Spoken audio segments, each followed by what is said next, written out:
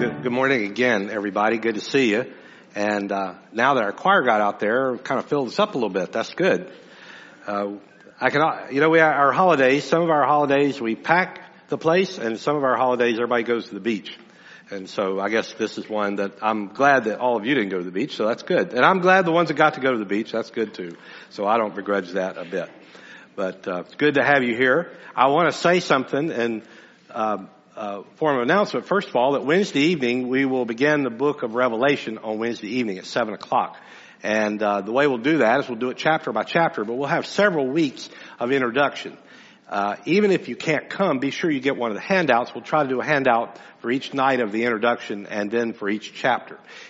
We did it when I first came back. I did that, so this will be different handouts, different everything, because hopefully I'm a different person than when I came. So we'll be teaching that through that book, and we won't be in a hurry. So we'll be have a good time with that. So that's Wednesday starting this week. I was really privileged Friday to be able to go to our award ceremony for South Stokes High School. I know a lot of you know this, but I want to tell you this. We have some exceptional students in our church. They are wonderful, wonderful folks. And I was so very proud of all the honors and awards and all the things that they took home and the scholarships. It's really great. And, we're really blessed to have the principal from South Stokes High School in our church too. And she is a great leader. Listen, we have an opportunity to really make an impact with those young people. And I think our church should be very proud of them. We're going to honor them next week. But we should be very proud of you guys. And we are very proud of y'all. Not just the ones graduating, but all of you. And I just want to know, I want everybody to know what great folks. You know that. Your parents and your grandparents and your friends know that, but I want everybody to know it. I think it's great. I don't preach through the book of John so that at the end of this, whenever it ends, then you can say that we've preached through almost every verse of this great book. That's not why I'm doing it. I do it because when you go through an entire book, and we preachers are just like you are, when I read, I will read the passages sometimes that I like, and if I could preach through a book, I would preach through the ones that I like. John 3:16, I love that. John chapter 11, I love that. John 14, we all know those passages, and they just jump off the page with an outline.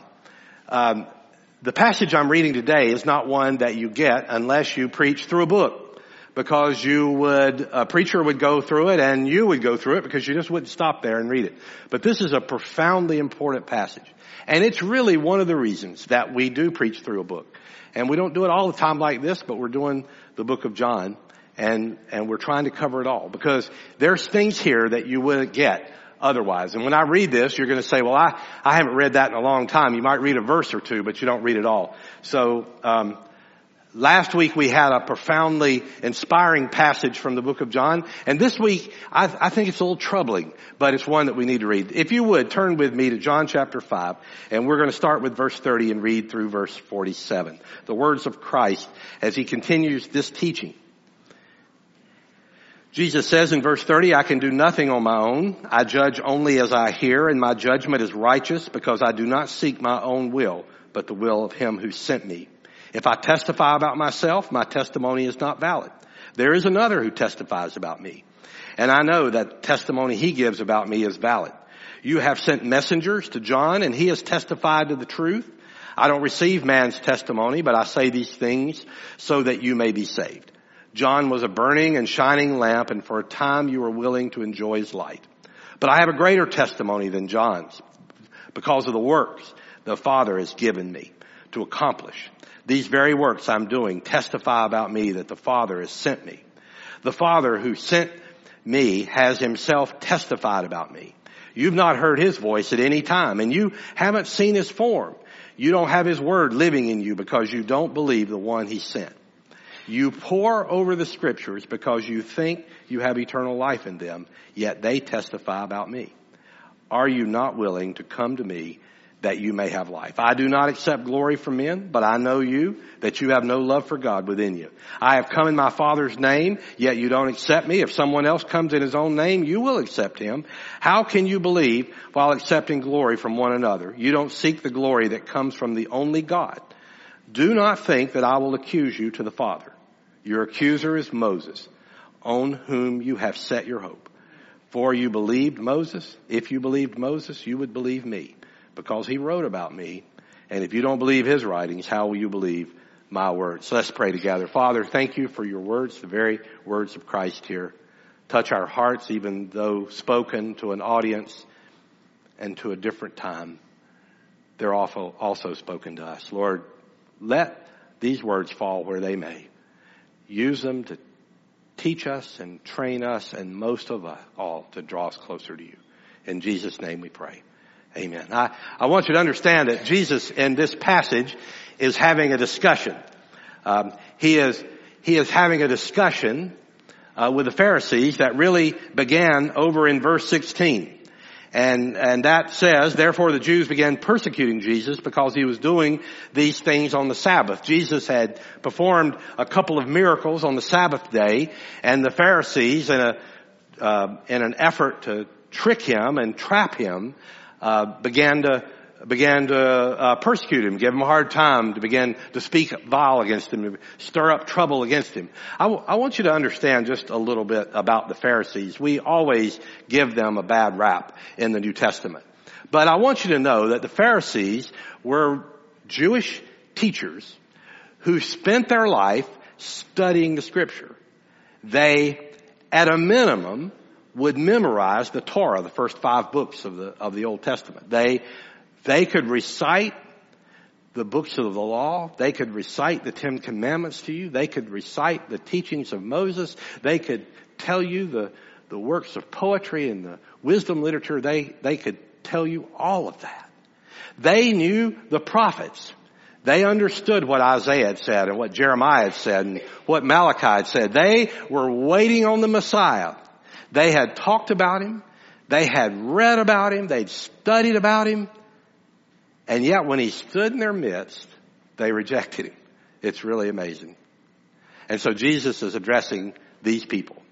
And you say, Jim, why is that relevant to us? And I think we have to recognize that we all have a little bit of them in us. And I'm not accusing you of that. I'm saying I do. Sometimes we read the Bible and we think that we have it, or we understand it, or we have a superior position in the Bible, or we have an advantage over other people. And we read the Bible with the idea that this issue of sin pertains to you, but not to me. And that was really what the Pharisees did. They looked at everybody else and thought they were the problem. But themselves, they were so proud of what they did. They were proud of what they knew, proud of what they had learned, proud of how much more they knew than other people. And their pride kept them from finding Christ. So Jesus talks about them in a pretty strong language. And this really introduces the conflict that he would have throughout the book of John. This whole passage, if you wanted to get a little perspective, this passage is the resume and the references of Jesus.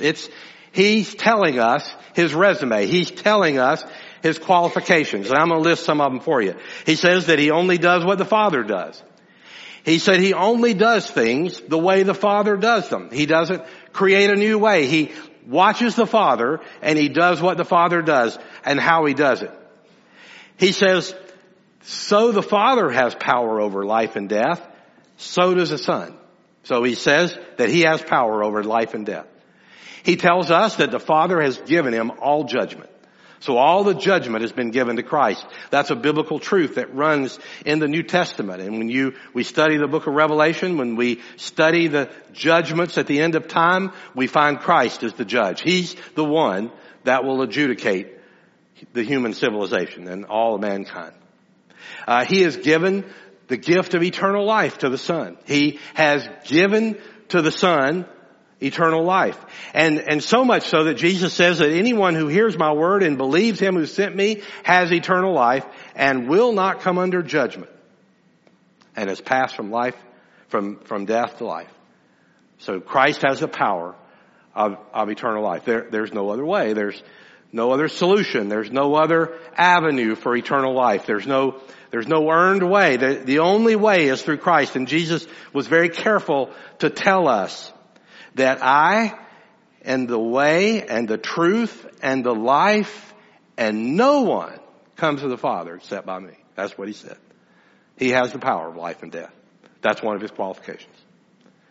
We know, and this is one of the truths we talked about last week, that in the last days that his voice will call everyone out of their graves. He'll call believers out of their graves to eternal life, and he'll call non-believers out of their graves to eternal judgment. And so we know his voice has the power over death. And I just love the idea that one day his voice will empty the graves. That's such a reality in our life. We're confronted with death all the time. We barely go a few weeks in our own fellowship without losing someone we love. And so we have a promise from Christ that he's defeated death. And one day his voice will defeat death once and for all. So that's his resume. That's who Jesus says he is. He said that's his qualification. He and the Father are one. They do things together. But then Jesus gives us 4 witnesses to his own work, because in that day, it was important to have a testimony, have a witness to say, I'll vouch for this person. He'll say who I am and speak for me. If you have a resume, you list your qualifications and your education, your experience, and at the bottom of it, you list your references. These are people that you can go to, and they'll speak well of you. They always told me that when I first started learning about resumes, they said, be sure you ask your references so they'll give you a good recommendation. You know, sometimes somebody says, would you give me a recommendation? Yeah, I'll give you one. You probably don't want it, but I'll give you one. So when you ask for somebody's recommendation, ask for a good recommendation. Jesus said these are people that will speak to what I do. This, you can be assured of this. This is evidence to the Pharisees and to the people of that day. In church, it's evidence for us. It's something that we need as well. You need to be prepared for this as well. So we're going to look at his references. But first I want to look a minute at verse 30. I can do nothing on my own. I want you to recognize that Jesus' relationship with the Father is that he follows precisely what the Father does. Christ is not out there creating his own agenda. He didn't come up with his own plan. You know, probably if he came up with his own plan, it wouldn't have included the cross. He and God were together. And he started the passage off. He said, I assure you in verse 19, the Son is not able to do anything on his own, but only what he sees the Father doing. For whatever the Father does, the Son also does. Do you see that perfect relationship between God and the Father? And that's the relationship that you and I need to strive for. You know, we start getting in trouble when you and I start doing things on our own. Lucifer was an archangel, and the book of Isaiah tells us that he wanted glory himself. He wanted to be like God. He wanted to have his own kingdom, and he wanted to have people worship him. And of course he was expelled from heaven, and we know that was the beginning of Satan. And so his original sin is that he wanted to do things his way. That's the first thing a toddler will tell you, is they want to do things their way. And all little toddlers have their own way of saying that, of expressing their independence and their authority. I want to have it my way. I want to do it the way I want to. And that's the sinful nature of mankind. And so you and I, we need to do well to listen exactly to what Jesus says.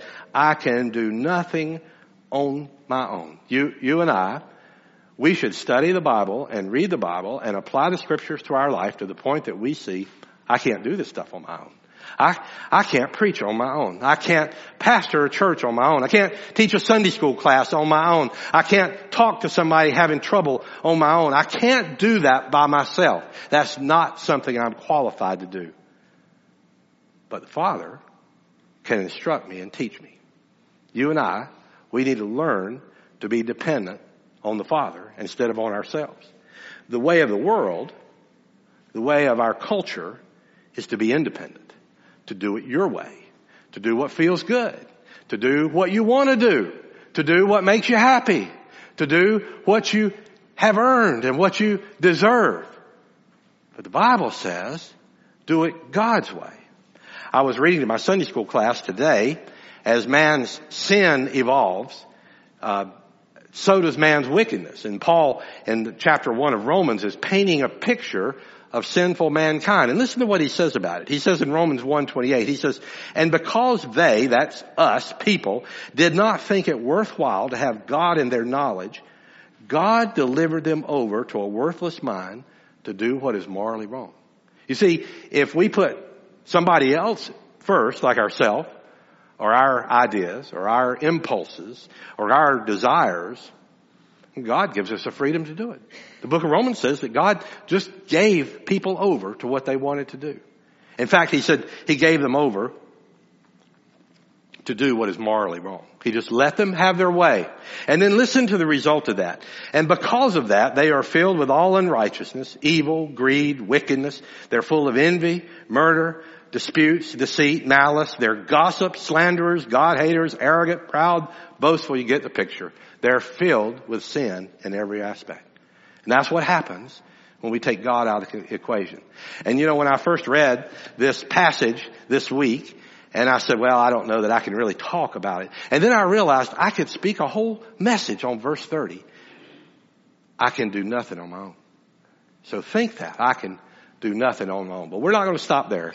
I want you to look at the witnesses, those that testify about Jesus. Now, Jesus says that he has some valid witnesses to what he is doing, and I want you to look at those. The first one, he says that we have John the Baptist. Look at verse 33. He talks about John the Baptist. John the Baptist was his cousin who had preceded him in ministry. John was he lived in the desert. The Bible says he ate locusts and honey. That doesn't sound very appetizing, but we certainly get the idea that he lived on the land. He was a tough guy dressed in fur skins, and he preached ahead of Christ, calling the nation of Israel to repentance. He was preparing the way for the disciple. That's what John's role.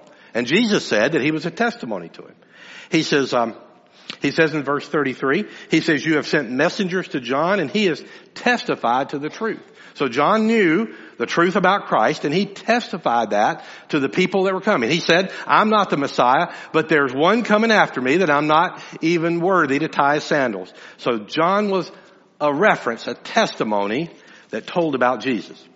He says, Jesus said, I don't receive man's testimony, but I say these things so that you might be saved. Jesus wants to make sure that we hear the word of salvation, because only that way can we be saved. But then he says something that's very telling. He said, John was a burning bush and was a burning and shining lamp for a time you were willing to enjoy his light. The people of Israel liked John as long as he preached and baptized and told them the things they wanted to hear. But when he started saying that you're sinners and you need to repent, you need to turn another way, there were people that didn't like him. And of course we know that Herod had John killed and had his head cut off. So some people just don't want to hear the truth. There's John the Baptist. There was the works that Jesus performed. He tells us that in verse 36. But he says, I have a greater testimony than John's because of the works the Father has given to me accomplish. These very works I'm doing testify about me that the Father has sent me. When Nicodemus saw Jesus, and we've already talked about this, remember, several weeks ago. Nicodemus says, Rabbi, we know that you've come from God as a teacher. Nobody could perform these signs you do unless God was with him. They'd seen turn the water to wine. That was something only God could do. When Jesus went to heal the blind man, that's something only God could do. When he healed the man that was crippled at the well at Bethsaida, that's only something God could do. When he would stand at the tomb of Lazarus and a drastic, huge revelation of God's power, Lazarus had been dead 4 days, was in the tomb, begun to decay, and Jesus called him out of the tomb and he walked out. The power of God was demonstrated. When Christ was raised on the third day, the power of God. These were all testimonies to who Jesus was. Very, very important for us to see that God was working in him. And also we see in verses 37 and 38, the Father's word. That's another testimony that he had. The Father who sent me has himself testified about me. You've not heard his voice at any time, and you haven't seen his form. You don't have his word living in you, he said, because you don't believe the one he sent. Jesus said, The Father himself has testified about Jesus. When Jesus was baptized and he rose up out of the water in Matthew 3, they heard a voice from heaven that said, "This is my Son, whom I'm well pleased. I take delight in him," the scripture says. And then, this is the part we don't ever read. The voice from heaven said, "Listen to him. Listen to him." It's very, very important. So God testified to who Jesus was. And we see examples of that throughout the scriptures. And finally, the scriptures testify about him.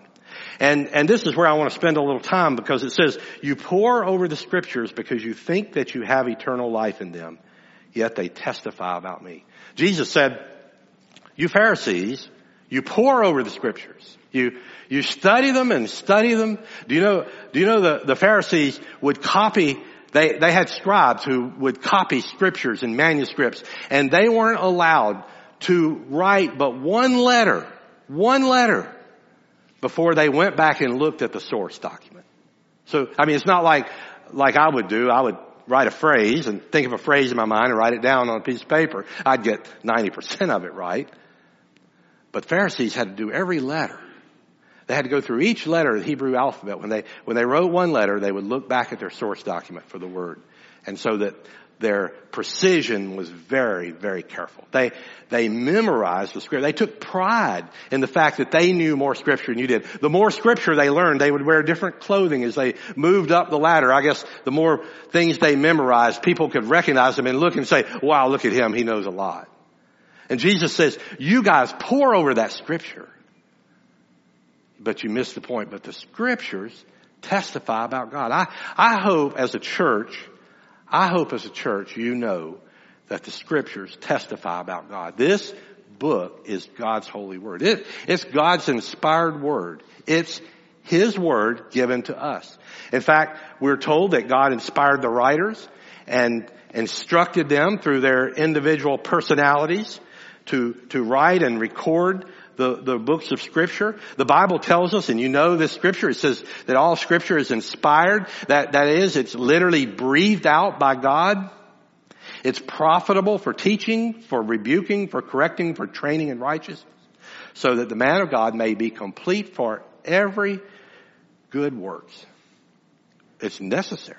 You and I have to have the Scriptures. We have to know it. We have to apply it. We have to listen to it. But we can't be like the Pharisees. The Pharisees thought there was power in just learning it. They thought they had eternal life because they knew all that stuff. They thought because they could memorize things or they could recount Scripture that alone was the source of salvation. That gave them favor with God. You and I have to find Christ in the Scriptures. We have to pore over the Scriptures to find Christ.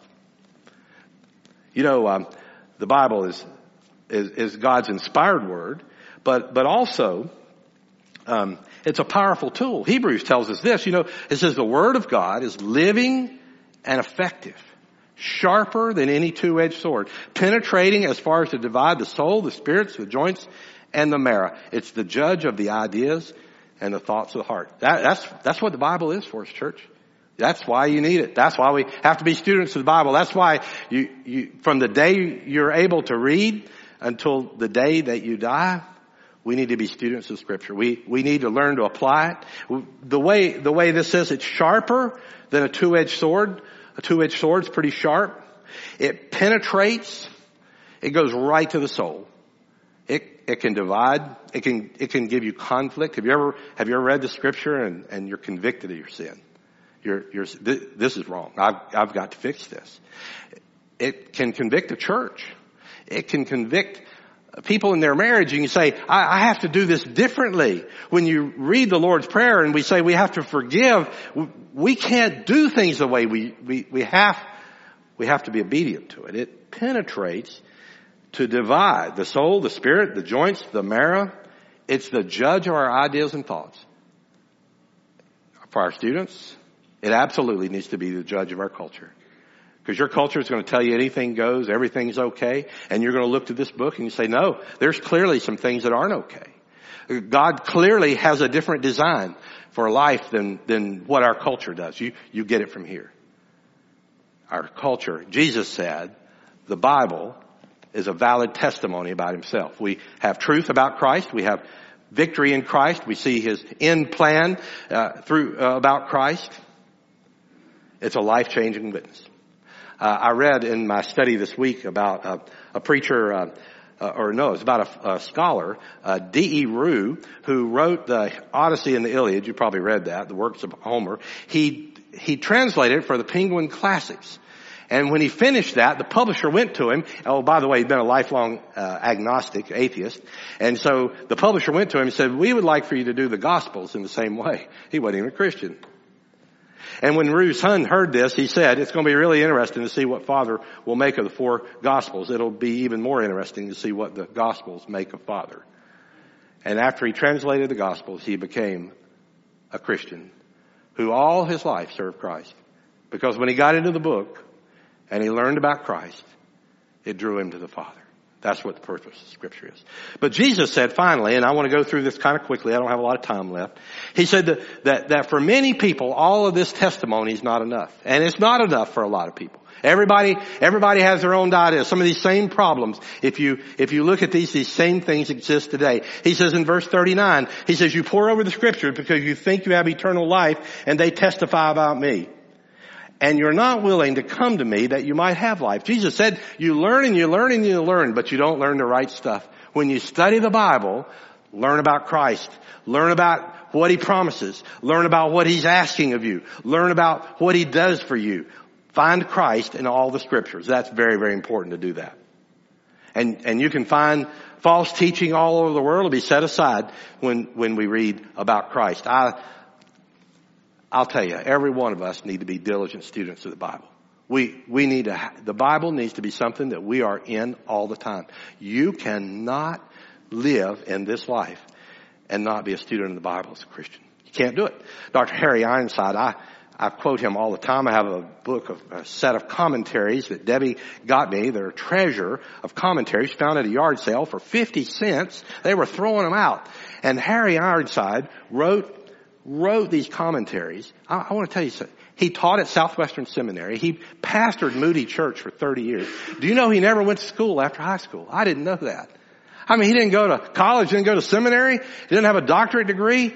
But everybody loves Harry Ironside because he knows the Bible. Listen to what he did. By the time he was 3 years old, he was memorizing Scripture. His mom taught him to memorize Scripture. By the time he was 14, he read the Bible 14 times a year. Now, I did a lot of things when I was 14. I was going to church, but I wasn't reading the Bible 14 times a year. And one time he was at a conference when he was as an adult, and one of the preachers there, I guess they were sitting up here on the platform, and the preacher of this big fat church and Dr. Ironside were getting ready to speak, and so the preacher was talking to him, and he says, he was talking to him about what he had read today in his devotional time. He said, Dr. Ironside, what did you read in your devotional time? Said Harry looked over at him and kind of looked down. And he said, the book of Isaiah. See, he was a student of the Bible, and he applied it to his life.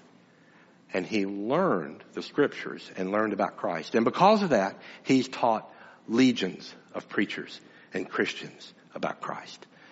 What a great work. They said he literally went blind reading the Bible. He died in 1951. He poured his life into learning text. You got to pour into the Scriptures and learn about Jesus. Jesus also said in verse 41, he says, I don't accept glory from men, but I know you that you have no love for God within you. You see, God's very concerned about our motive. When we read the Scriptures, we don't need to do so out of sense of duty or out of sense of obligation, but we need to develop a sense of love for God. I haven't always had that, I'm sorry to say, but one of the things that I've prayed about, and I ask God all the time, Lord, in these words, give me a love for what you do for me. And it does that over time. But you got to ask him for it, and you got to read about it. You got to work on it. That's important to do. And then verse 43 really concerns me. He says, "I've come in my Father's name, yet you don't accept me." If somebody else came in his own name, you'll accept him. Jesus said these Pharisees, they have all these false teachers and they accept him, but you don't accept me. The world's full of people that listen to all kinds of folks, but they don't listen to Christ. It's vital that we listen and find Christ in the Scriptures.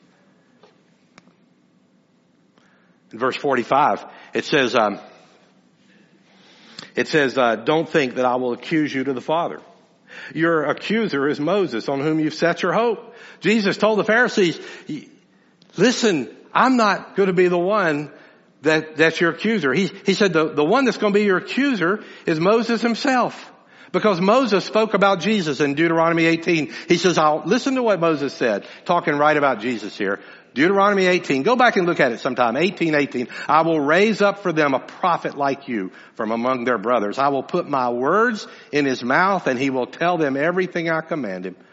I will hold accountable whoever does not listen to my words that he speaks in my name. So God said, I'm going to raise up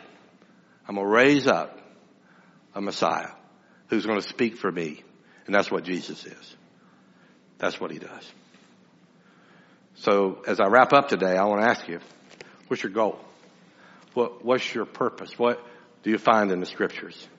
You know, in the book of Acts, there's a little verse right here that I just love. The early church, right after they founded the church at Corinth, they were continuing to spread the gospel. And it says in verse 24, a Jew named Apollos, a native Alexandrian, an eloquent man, who was powerful in the scriptures, arrived in Ephesus. I don't know what they're going to say about us all when we're gone, but I hope they'll say we're powerful in the scriptures, that we've poured over them and learned about Christ, that we've met him there, and that we've learned to love him and worship him and follow him and obey him. Jesus says if we love him, then we're going to obey him. Pour over the scriptures and be mighty in the scriptures. If you're here today and you don't know Christ, what a great day to do that. You can find salvation right in this book. You can find hope if you're hopeless in this book. You can find instructions for your life in this book. You can find the power to overcome temptation in this book. Whatever we need in life. Because not only has God given us his word, but he's given us his spirit to teach us and instruct us. It needs to be a vital part of our life. Let's pray together. Father, thank you indeed for your book that you've given us. I pray that today we'll be diligent hearers and doers of what you've taught us and left for us. God, press your truth upon our hearts. And we thank you for Christ who died for us. Let us not turn away from the great things he's done. God, thank you for this moment we've had. Move us to serve. In Jesus' name we pray.